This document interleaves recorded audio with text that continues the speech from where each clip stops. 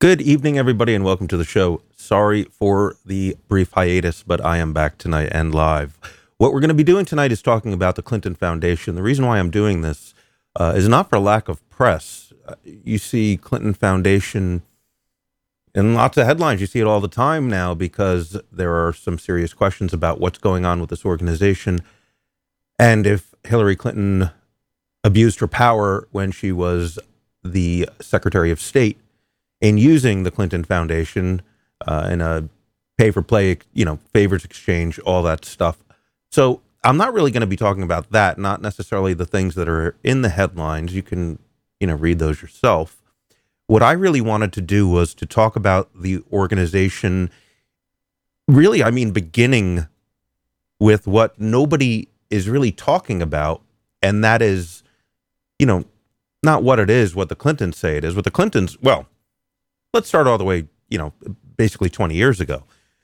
What the Clinton Foundation started as was simply a non-profit, a 501c3 that was made to really manage Bill Clinton's national archives, like all of his stuff in like a library in Arkansas. That's what it was created as. And as anyone who's had any experience with nonprofit work, you have to very clearly define what you're going to be using a charity for.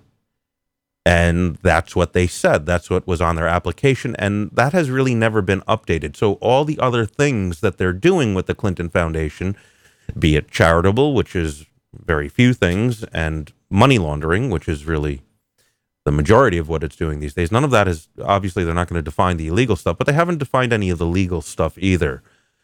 But what the Clinton Foundation really is, that I really haven't seen mentioned in a headline or a story or anything. Here's what it is.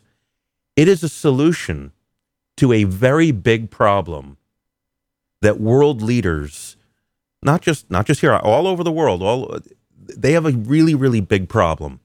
And here's what that problem is. Let's put it just in the context of a president, right? President of the United States. Now, you don't get paid very much to be president, but the perks are obviously enormous. You have an armed detail everywhere you go, the Secret Service. You get limousines, bulletproof limousines to escort you from here to there. You need to fly somewhere, you get the best private plane in the world. You get Air Force One. Well, maybe it's not the best, but it's pretty plush. You get to attend highbrow events with celebrities and wealthy people. You know the deal. And obviously you don't have to pay for housing, as the Clintons did not. They lived in the White House and were technically homeless for 8 years. No, that was their home. They did. So you get all these perks, right? You are living a lifestyle. And listen, I'm not saying it's a hard job, and there's a lot of jobs that are not nearly as hard to pay much better, but there's no job that gives you the perks that you get from being president of the United States. Now, when you're no longer the president, except for Secret Service, which I believe you get for the rest of your life, other than that, you lose everything else. You got to pay for a house. No more free luxury transportation. Certainly, the least, no more Air Force One, no more Marine One, no more anything. No more any of that. All you get is Secret Service, which is still pretty good, but you don't get any of that other stuff. Now, all across the world, presidents and prime ministers and whatever, chancellors, people who are in charge of countries all over the world have this same problem, and maybe even more so. I don't even think most of them get, like a Secret Service like armed detail for this. They lose everything too. So you're going from becoming very accustomed to a certain lifestyle to 4 or 8 years later, it all goes away. The Clinton Foundation solves that problem, not just for the Clintons. They're not stupid. They don't have a moral compass, but they're not stupid. They thought big with the Clinton Foundation. Not only did they say, we are going to solve our own problems after Bill is out after 8 years, but we're going to solve the problems that these world leaders have all over the world. And this is how it works.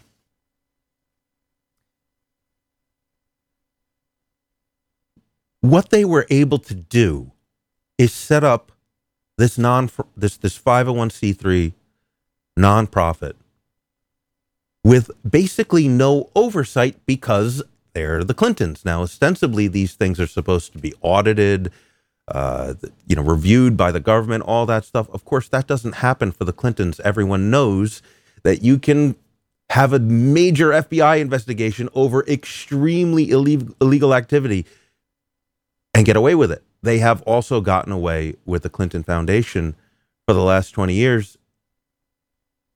And the only question is, are they going to get away with it for the next 2 months? A betting man would say yes. But there is hope. There have been people looking into this for years, but there are federal prosecutors at this point looking into this, and maybe something will happen. Will something happen by November 8th? Don't get your hopes up. But it's possible. So what they have been able to do since they have this 501c3 that has virtually no oversight is what they've done is they have been able to break every possible rule and law associated with nonprofits with no repercussions. What they have used the foundation for, given that they don't have any oversight, is a multi-billion-dollar slush fund. Now, if you believe what the Clintons say, which nobody does, but if you do, what they have said is that they have taken in $2 billion in, air quotes, donations to the Clinton Foundation for the supposed charity work that they do, which they spend next to nothing on. It's far under 10% of the incoming of what they say is coming in, which is $2 billion. Now, when you look at all of the people who actually have donated from them, you see some of these people, now some of them are private individuals. They don't have to declare much of anything if they don't want to, especially if they're, foreign, if they're not in America. But a lot of people and governments do. There have been governments from all over the world, the UK, Norway, Australia, that now these Western democratic countries, they have to actually write down what they have donated. And the numbers that they have said, because they have to, because they are actually much more accountable than the Clintons are to our government, they have to disclose how much they have given. And the numbers that if you just look at those three countries, the numbers that they have given, that they have written down, far exceed what the Clintons say actually came in. Now, this could be all sussed out if they had an audit, but for some reason the IRS doesn't want to audit them. Anyway, if you add up these countries and then all the bad ones too, Saudi Arabia, Yemen, Qatar,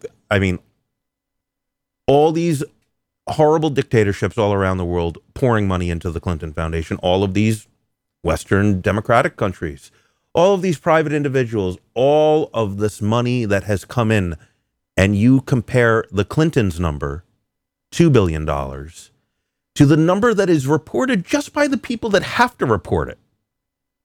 That number is $100 billion. The Clintons say $2 billion. Everyone else who is given says $100 billion. That is a discrepancy of $98 billion. And no audit. This is really easy information to find. Yet the IRS does nothing. So, obviously they've been doing this. The more brazen they are, the more they get away with. Of course they're going to do this. Listen, charities are good. There's a lot of great charities out there. But especially people who are familiar with vaping, you know that a lot of these big so-called public health organizations that are 501c3, you know what they do with this money. You know it's a scam. There are good charities out there, but the opportunity for malfeasance with a 501c3 is a lot more than with a private for-profit company. It should be the other way around because, I mean, this is an organization ostensibly that, you know, they exist to help people, to help the disenfranchised, to help the poor, to help cancer patients, whoever it is. There should be more of a spotlight on them because people who are giving to them, you know, people are pretty generous. I mean, we're going to go over some examples, but like people want to do good, you know? People are generous. There is a huge industry in this country around 501c3s. Now, the Clinton Foundation is a little bit different. Now you're involving actual states, international states, and international oligarchs, as well as private donors. But most of these companies, at least in America, most of these non-for-profit corporations, they are mostly just funded by people who are passionate about a cause and want to do something good. That's where most of the money comes from, not for Clinton Foundation, but for most other charities. So there should be a really big spotlight shine on them, because if you're doing something if you're up to no good, I mean, you're defrauding the nicest people in the world. And I think the government does a somewhat decent job on other 501c3s, but they have been completely delinquent with the Clinton Foundation. So what about that $98 billion discrepancy? Where does that money go? We don't know. We just don't know, because they have complete autonomy to do whatever they want without an audit. Well, what would I do if I had $98 billion to hide? I'd probably send it to the Cayman Islands. And that's a record you can't track. I'm not saying it all went to the Cayman Islands, but it's highly likely that they're using offshore banking, maybe Swiss bank accounts, but that's less likely. But, you know, Caribbean banking is a really good place to stash money. And that's what they're probably doing. Wherever it is, it's not in their coffers here. And we're still waiting for the audit. The Clinton Foundation has been involved with several really high-profile scams. And the first one that I want to go over, I wouldn't even call it a scam because that word just doesn't do it justice. I would call it a full-fledged rape of a country. And that country is Haiti. I want to talk a little bit about what happened with the earthquake in Haiti, which was in January of 2010, so about 6.5 years ago. Now, the Clintons have always kind of had their hooks into Haiti because it makes sense. If you are a corrupt politician, you want to make friends with other corrupt politicians. It's very sad that Haiti, one of the poorest countries in the world, also has one of the most corrupt governments. So it's nearby.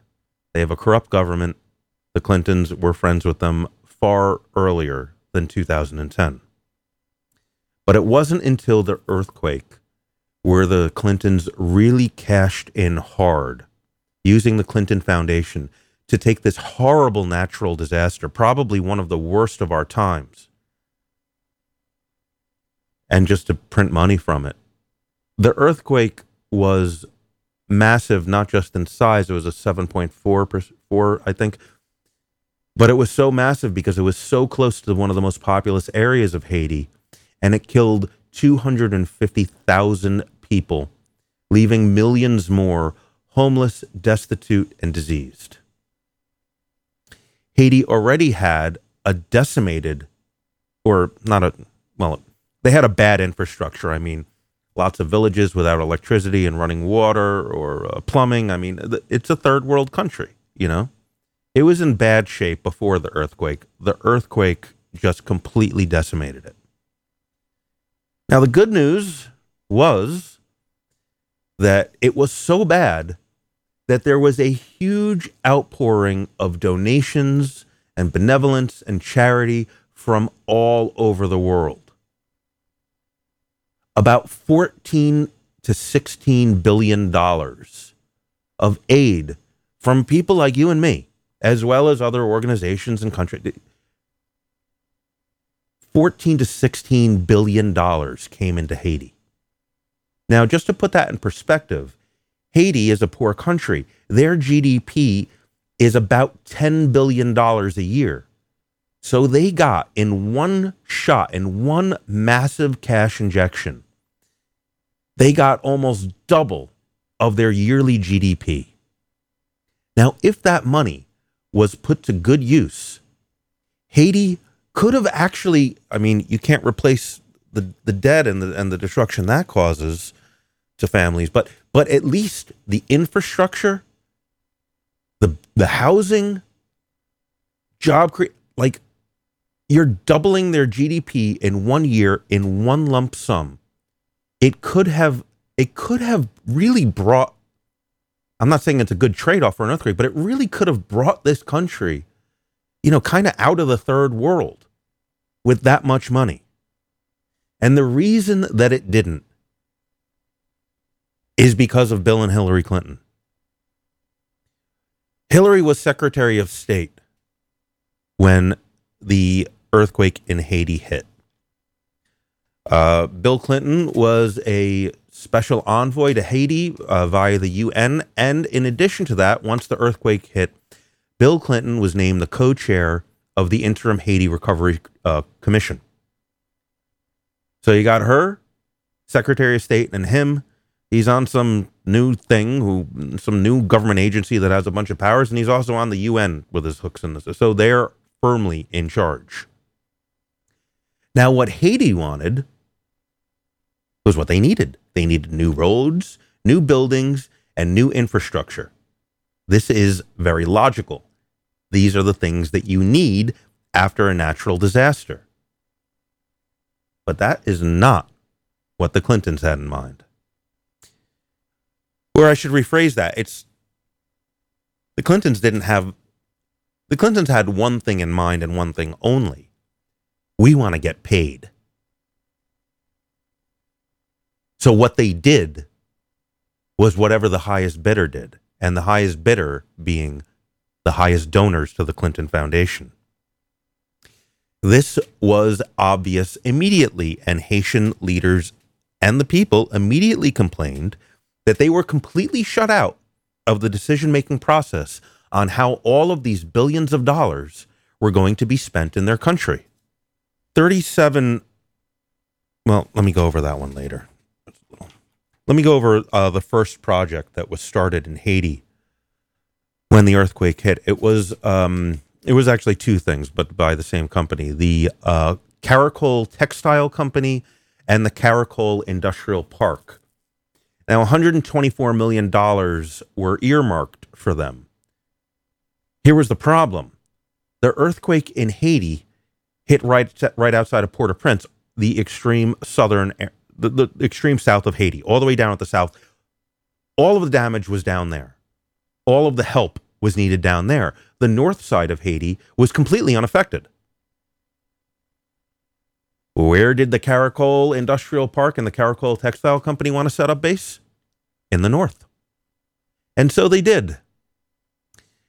They were able to make textiles and sell tariff-free clothing to companies like The Gap, Target, and Walmart, who set up in the industrial park and who also benefited in America.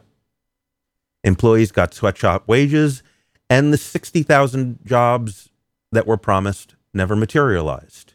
There were about 5,000. Other contracting companies for building and other things, we'll go through a few. For example, obviously the earthquake devastated hundreds of thousands of homes. So contracting companies were selected to build them. Now, there were a bunch of contracting companies that had a lot of experience building low-income housing. None of those companies were selected because they didn't donate anything to the Clinton Foundation. Instead, it was a complete, direct, one-to-one. Whoever gave the most money got the contracts. There was one project that was earmarked for 15,000 homes to be built for $53 million. The company that was selected to do it had no experience building low-income housing. They built all kinds of other different things. They were never involved in rebuilding a country after a natural disaster, but they gave the Clinton Foundation $15 million. So What happened when they got this contract to build 15,000 homes for $53 million? They ended up building 2,600 homes. Less than a quarter of the 15,000 they were contracted for. And instead of spending $53 million, they spent $90 million. A complete disaster. But they weren't punished. They still got paid. Because they donated to the Clintons. Another example, Dennis O'Brien, who was a very wealthy Irish businessman, donated $10 million to the Clinton Foundation. And because of that, a company he was involved with by the name of Digicel, who promised to enable transfers of money directly to the Haitian people on their mobile phones, they were given a huge contract to set up there and get this project going. In addition to the $10 million that he had previously given to the Clinton Foundation, just before the contract was approved, Digicel paid Bill Clinton personally $225,000 for a speech in Jamaica. Sound familiar with what Hillary was doing in Wall Street? It's the same exact thing. Before all this Clinton Foundation stuff really kicked up, or they really started leveraging it, Bill Clinton was getting like $20,000 or $30,000 for a speech as soon as Hillary was in the Secretary of State, and they could really use the Clinton Foundation to leverage favors from the State Department. His rates shot up from $20,000, $30,000 a speech to like what you're seeing here, $225,000 for a speech. As soon as he gave that speech in Jamaica for Digicel, they were awarded the project. Unfortunately, that great idea for transferring money directly to Haitian people on cell phones didn't happen on time. And by the time that was set up, the world kind of had already given their money and moved on. And those donations that came directly to people in Haiti on their cell phones through Digicel were paltry. It was too late. Another example of gross malfeasance from the Clinton Foundation was in the industry of gold mining. Now, Haiti has gold, but they did not issue any new contracts for gold mining in over 50 years. Probably not a great idea.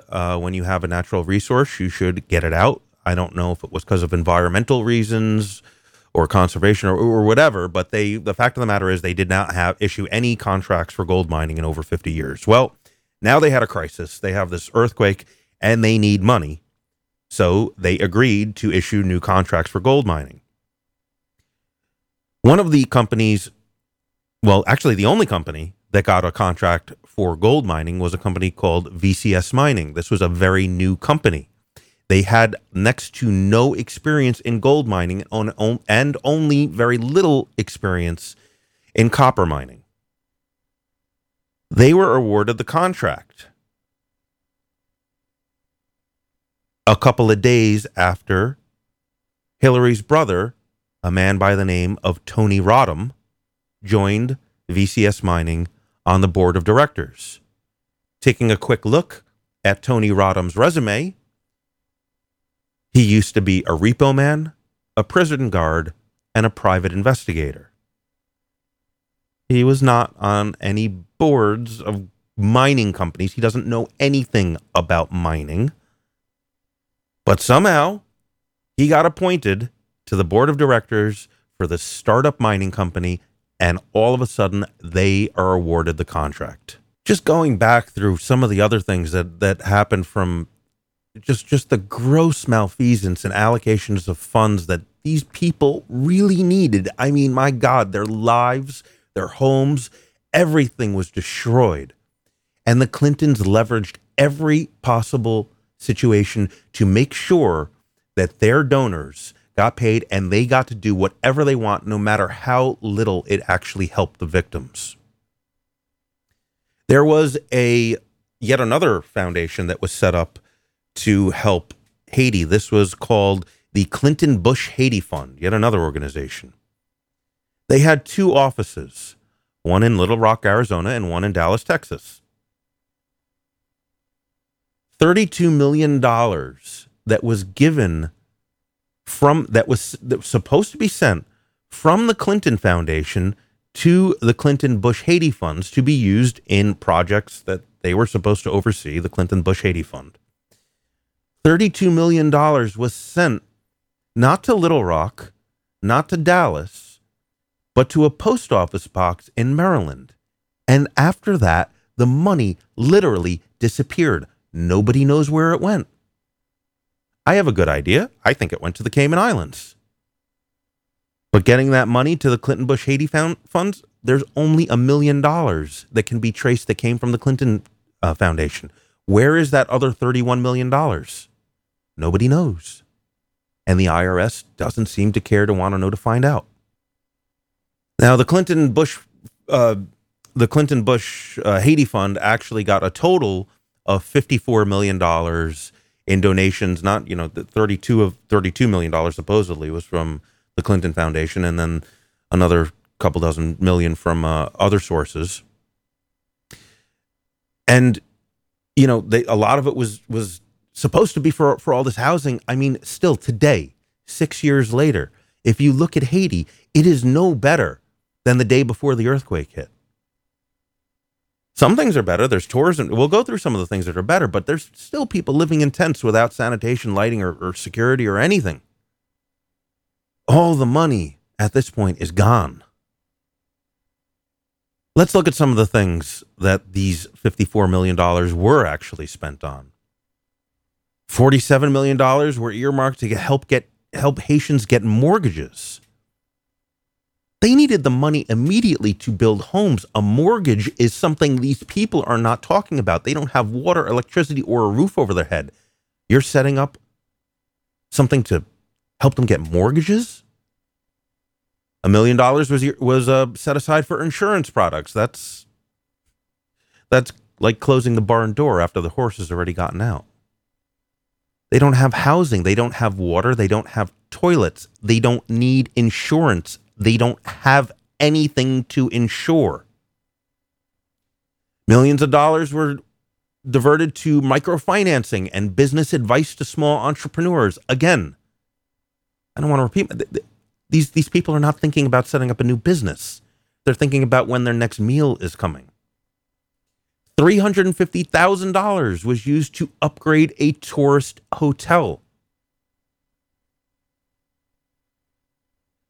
$2 million was spent to complete another hotel, this one a luxury hotel.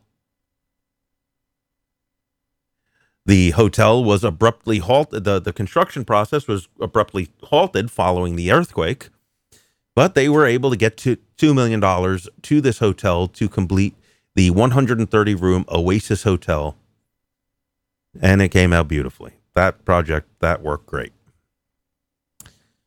They put some money aside for cervical cancer screenings. That's a good thing, but again, these people are worried about cholera and dysentery and parasites and all kinds of other things after an earthquake.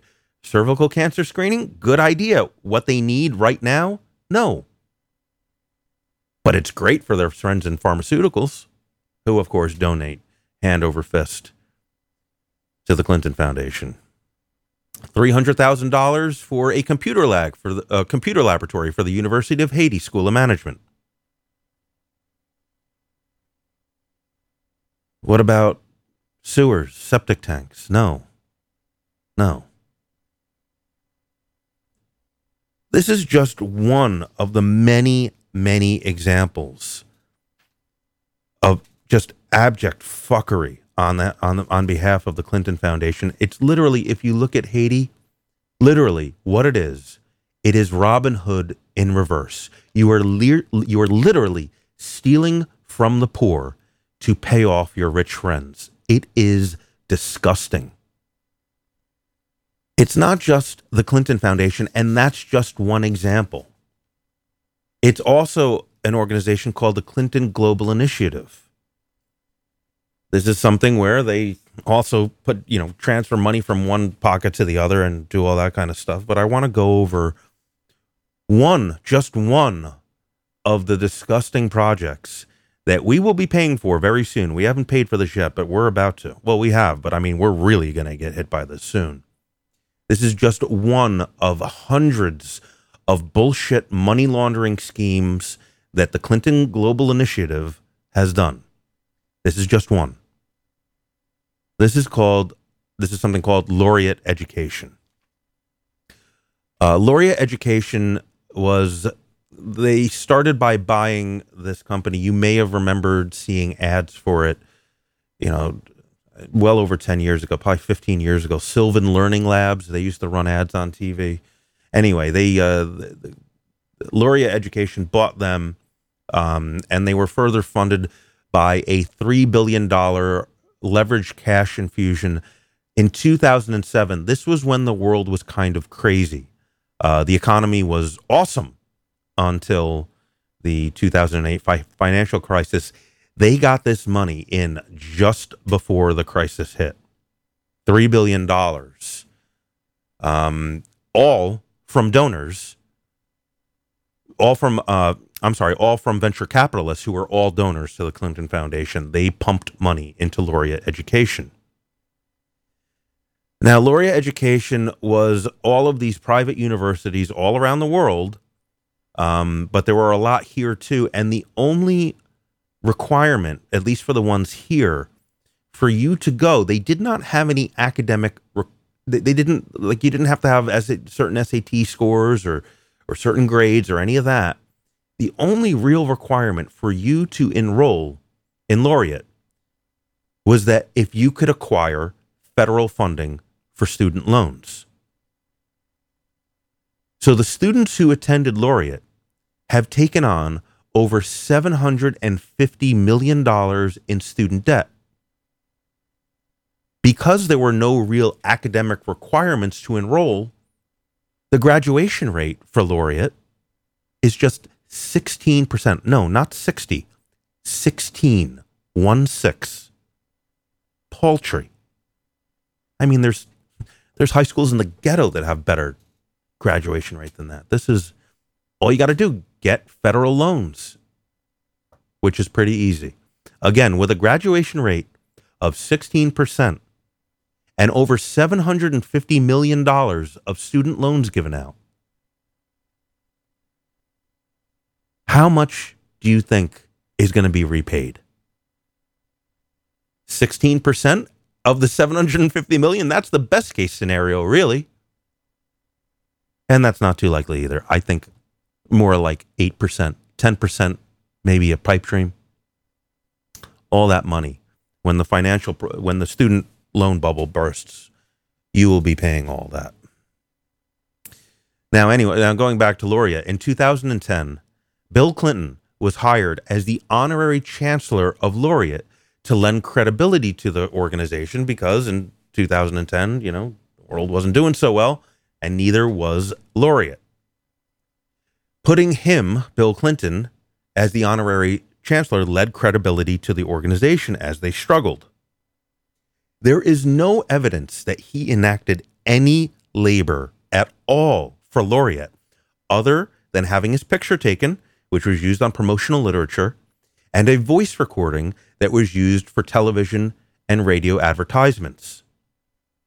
Bill Clinton was paid $16.5 million as the honorary chancellor for Laureate.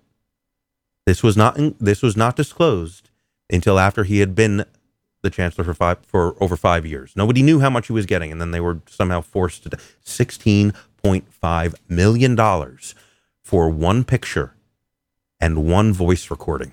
That is literally all that he did, and of course allowed his name to be used on the masthead.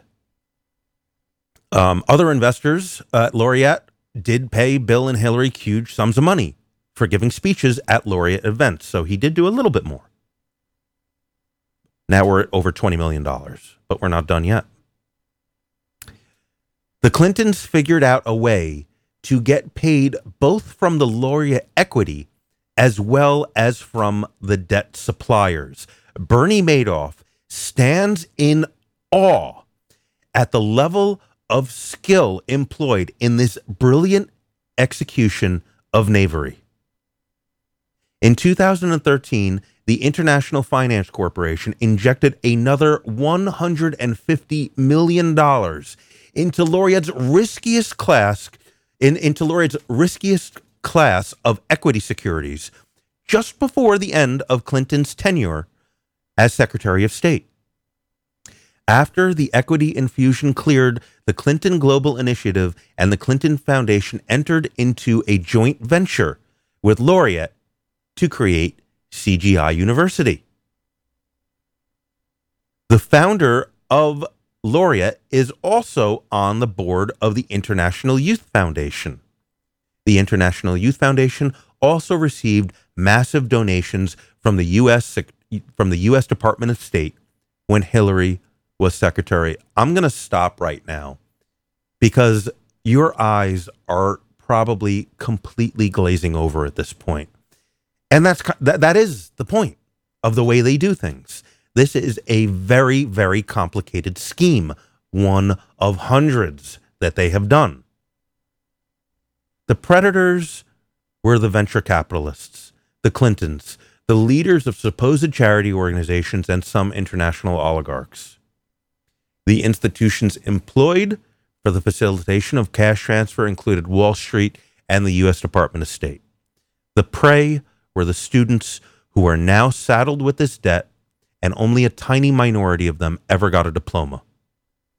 Future victims will be you and I, who will have to subsidize these losses with our tax dollar after the bubble that bursts on student debt. And this was all controlled and orchestrated by the Clintons when they were given direct, real political power when she was in the State Department as the Secretary of State. If you want to learn more about some of these schemes that the Clintons are involved with CGI University, well, with the Clinton Foundation and with the Clinton Global Initiative, I highly recommend two sources. And I'll have links to all this stuff and links to everything I've talked about today as well in the replay notes. One of them is through a financial whistleblower by the name of Charles Ortel. Charles Ortel, O-R-T-E-L, and his website is charlesortel.com. He is very into, and he's been doing this long before Clinton Foundation, he's very into investigating not-for-profit charities who are up to no good. And he's been doing that for a long time. And when he heard about the Clinton Foundation and what they are up to, he dove in. And there is more information available about the Clinton Foundation, what they've done. And I'm talking about raw facts, raw figures on his website than really anywhere else. He has been writing letters to the IRS, the SEC, the Department of Justice, the FBI. Nobody returns his phone calls. I wonder why. Go figure. He has all of this data. No one will look at it. No one will return his phone call. Go figure. I mean, I could go on and on with this, and I have a couple more pages for notes. I was going to talk about Unitaid, which is UNITAID. It's a consortium of governments actually that kind of pool their resources for charity work. No chance of corruption there. They gave $600 million to the Clinton Foundation, $200 million of it in September of 2006. When they checked to see what their money was doing in December of 2008, they found that of that $200 million they donated in 2006, $100 million just went missing.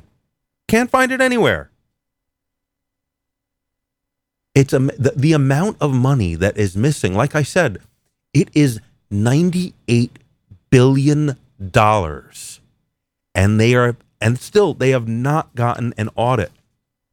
Yeah, I will drop the links during after hours. I have a lot of copy pasting to do, so just stay tuned, and I'll supply those for everyone listening on the replay. You'll have all those notes in the replay notes, of course. I have spent the better part of an hour talking about really just 3 scams that they pulled.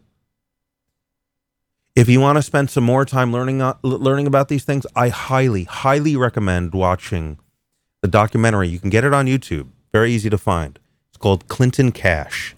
It's based upon a book. This guy, Peter, I forgot his last name, but this guy wrote a book called Clinton Cash a few years back. It was a #1 bestseller on the New York Times bestseller list. It is now a movie on YouTube that goes over, I think, about 8 different scams that the Clintons did. A lot of the information I got about Haiti were from Clinton Cash, but I used some other sources as well. It goes over another, half a dozen or so different scams that they pulled. It's about an hour. I really recommend that you watch Clinton Cash. I could go on, but honestly, it's done really well in that documentary. And what I will also be posting in the replay notes are links to very credible media organizations. I'm not talking about right-wing blogs or anything like this. I'm talking about New York Times, ABC News, CBS News, Politico, Wall Street Journal, Washington Post, things, I purposely selected media organizations that liberals tend to trust. Not that this hasn't been covered by the right-wing press. Also, I'm going to give you a bunch of left-wing media outlets who have come to all of the same conclusions that I have come to, that Charles Ortel has come to, that Clinton Cash has come to. This organization is so dirty, and they are, again, robbing the poor to pay the rich. It is literally a reverse Robin Hood, not-for-profit 501c3.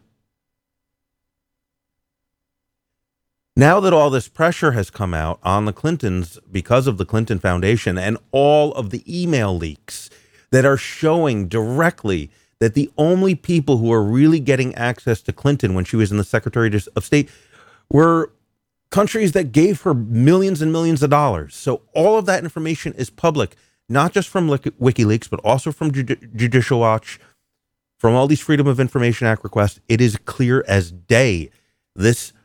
Her position as Secretary of State was used to leverage massive donations to the Clinton Foundation, and they're even paying themselves with this corporation with this nonprofit. For example, their daughter, Chelsea Clinton. Chelsea Clinton gets paid $960,000 a year. That is her salary for her position with the Clinton Foundation. The only thing anyone can tell that she has ever done is show up at fundraisers and smile for the cameras and shake donors' hands. $960,000 a year for that job. So they're taking this money that comes in and they're actually paying themselves. It's unbelievable.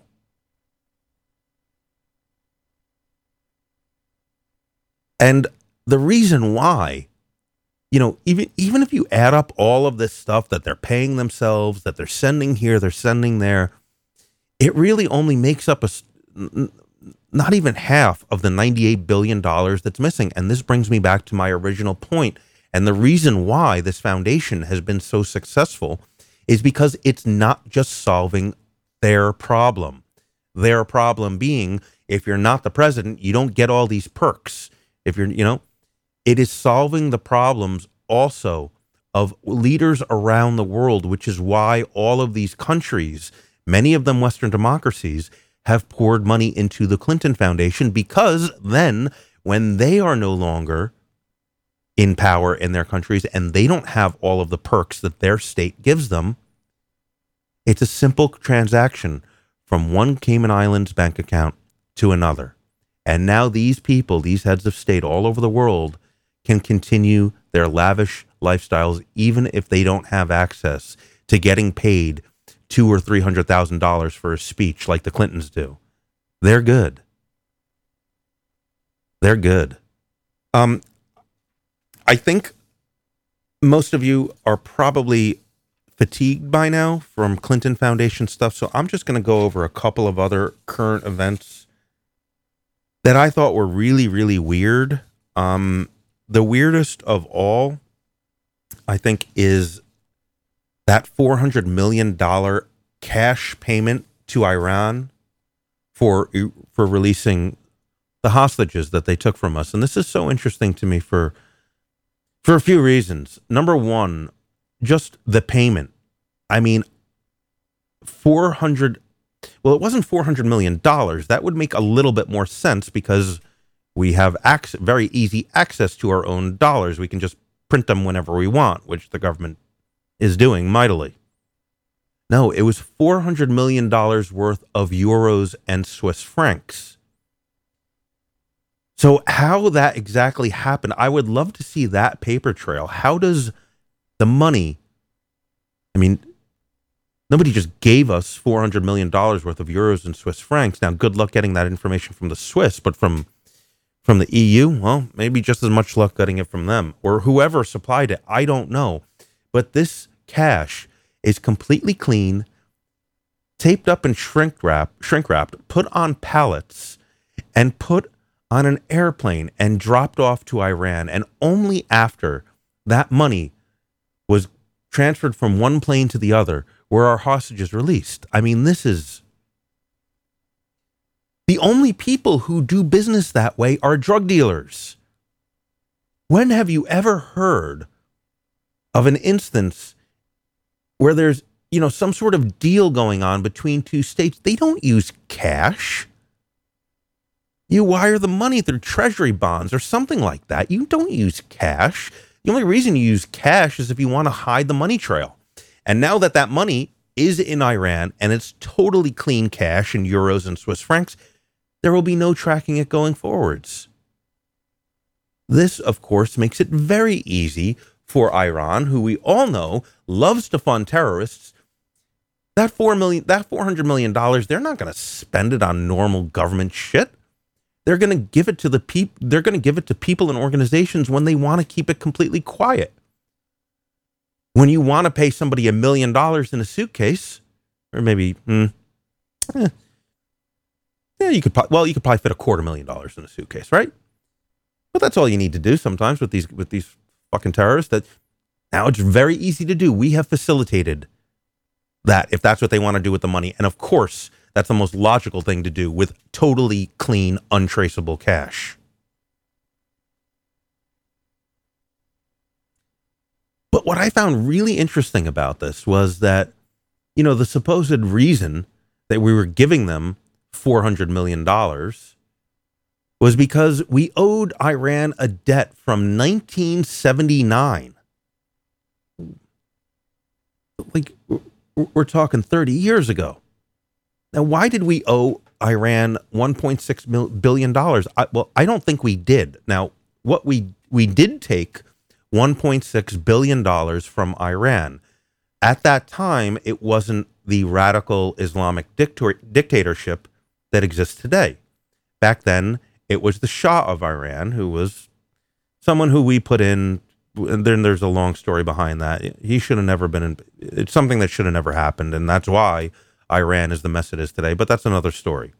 The point is that government, the government of the Shah of Iran, paid us $1.6 billion for us to supply them with Air Force and military equipment, a bunch of stuff. So they gave us money, which we still do today. I mean, shit, actually, that same number just happens to be Saudi Arabia just paid us $1.6 billion for a bunch of, I think it was tanks, which I just don't think we should be doing that. I don't think we should be engaged in giving money to countries with a human rights record like they have. And, they're fucking decimating civilians in Yemen, but that's again, another story. Let's get back. Let's focus again. So in 1979, the government of Iran under the Shah gave us $1.6 billion. We were supposed to give them a bunch of military stuff. Thankfully, that never happened because shortly after that payment was made, the Shah was toppled and sent into exile. I'm not sure what they did with him. I think he went into exile somewhere. Anyway, the Ayatollah took over.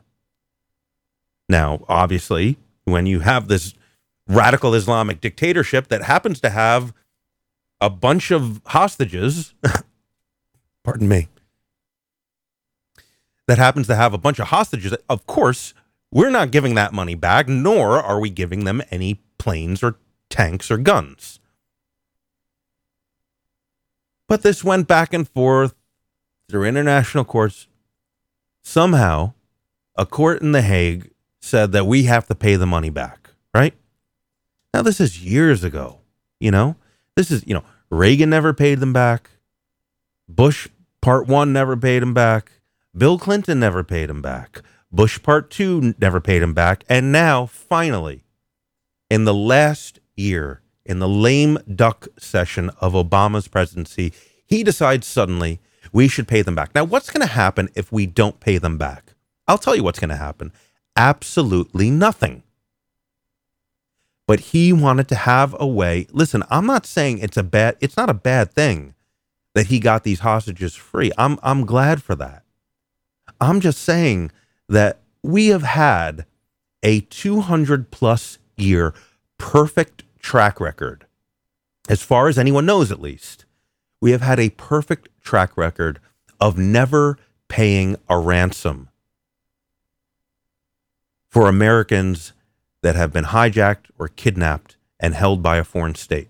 That has always been our policy. And as far as anyone knows, we have never paid a ransom for hijacked or kidnapped Americans. This is a good thing. This makes it much less likely for anyone who wants to kidnap some Americans and get paid. They know that they're not going to get paid. That is no longer the case. Because I don't care what you or I think about this $400 million payment to Iran and then suddenly the hostages are free. It doesn't matter what you think. It doesn't matter what it really is. All it matters is the perception for others who are in a position to kidnap Americans. The only thing that matters is their perception. Their perception is that we paid $400 million in totally clean cash that we can't even trace because it's not our money. It's euros and Swiss francs. We, as a government, we have no way to trace that. So they see this happen.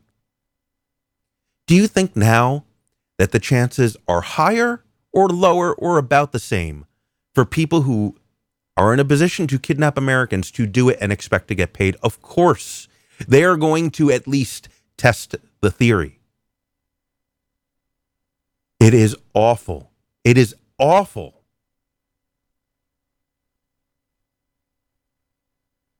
And just one more quick thing, and this, I'm just kind of mentioning it because I don't really understand it that well. I'm hoping that maybe somebody who really has a better understanding of what happened with this. I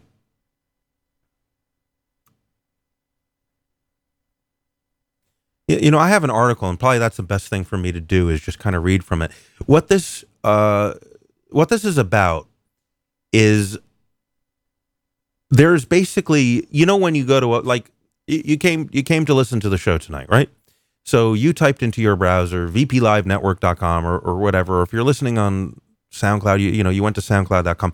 You didn't have to punch in a bunch of numbers, which is really where that name, when you go to a website, when you go to pornhub.com, you're being redirected to 137.236.244.32, right? But it's a lot easier for people to remember just a word than it is a bunch of numbers.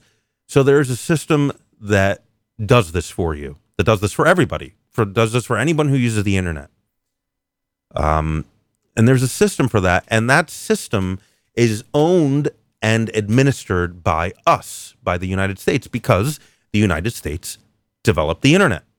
It was actually the best thing that our government has ever done, I think, because we invented the internet, right? So since the invention of the internet, we have always held those keys. Now, for some reason, and this is part of what I don't understand. So for some reason, this whole, reassignment or assignment, I should say, of simplewordsandnames.com or .whatever to a complicated series of numbers, we have held the keys on that forever, and now we are giving them up. Let me read from this article. This was in the Wall Street Journal. The battle over Obama's internet surrender. It's make or break for the internet as we know it. Unless Congress acts this summer, the Obama administration will end U.S. protection of the internet, handing authoritarian regimes the power they have long sought to censor the web. Excuse me, to censor the web globally, including in the United States. The battle lines were drawn in June when the Obama administration backed a plan submitted by the Internet Corporation for Assigned Names and Numbers, or ICANN, to free itself in September from the U.S. oversight that has kept the Internet open since its inception. In response, bills were introduced in the Senate and House to block the Obama Internet surrender. The administration falsely spins the U.S. role as largely clerical. In fact, U.S. control over ICANN and the root zone of the Internet through a Commerce Department contract stops China, Russia, and others from interfering with the engineers, developers, and others who operate the open Internet. The administration delayed ending its Internet oversight by a year to find protections, but ICANN's plan falls short. Instead of shielding the Internet from governments, the plan gives governments new powers.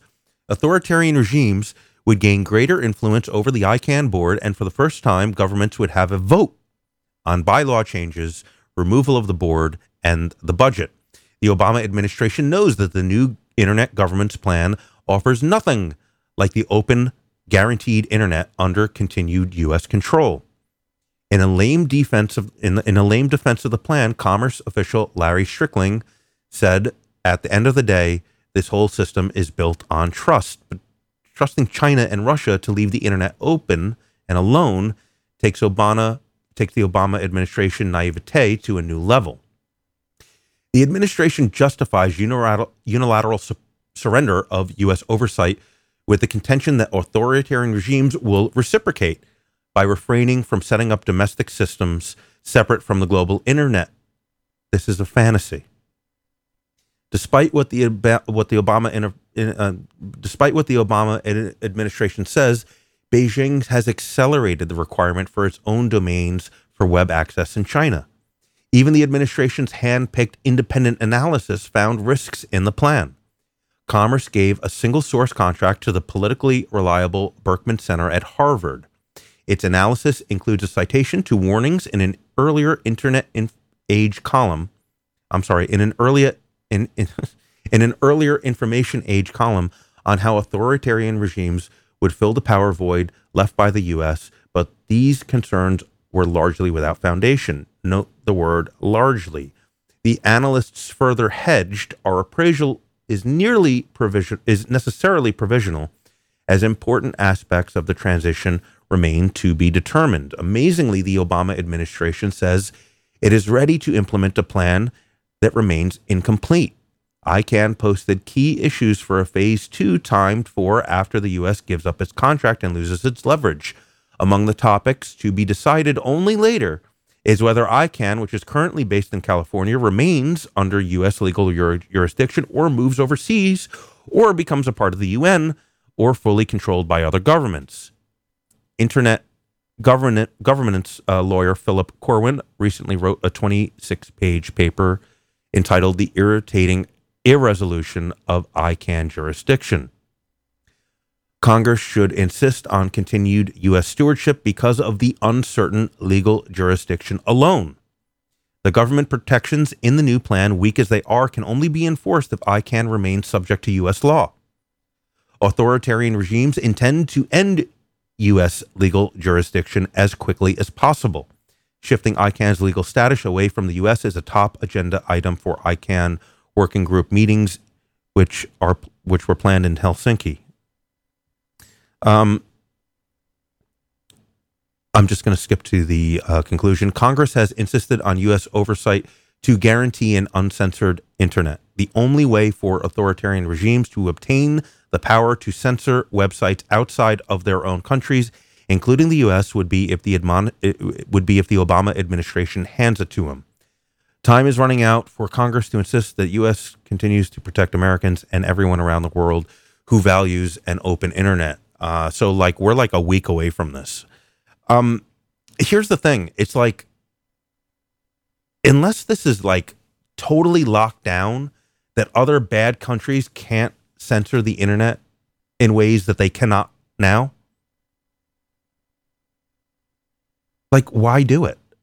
Or why change anything at all, really? I mean, the system's working perfectly. I mean, despite the fact that the U.S. government does have all this control over how all these domains are resolved, and I'm not, like I said, I'm not an expert on the technical stuff, but everything's working out really well with the internet right now. Why make a huge change? And on top of that, having this power is worth billions and billions of dozens of billions of dollars. I mean, this is like a huge thing.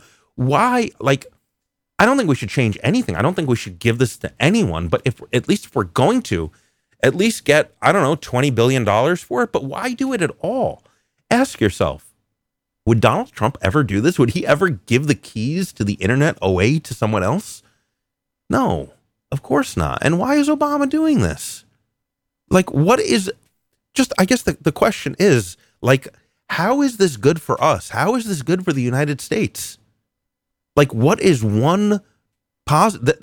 There is not one single positive. Again, I'm not an expert on the technical stuff, but like, how does this help us? How is this good for us? Why are we doing it?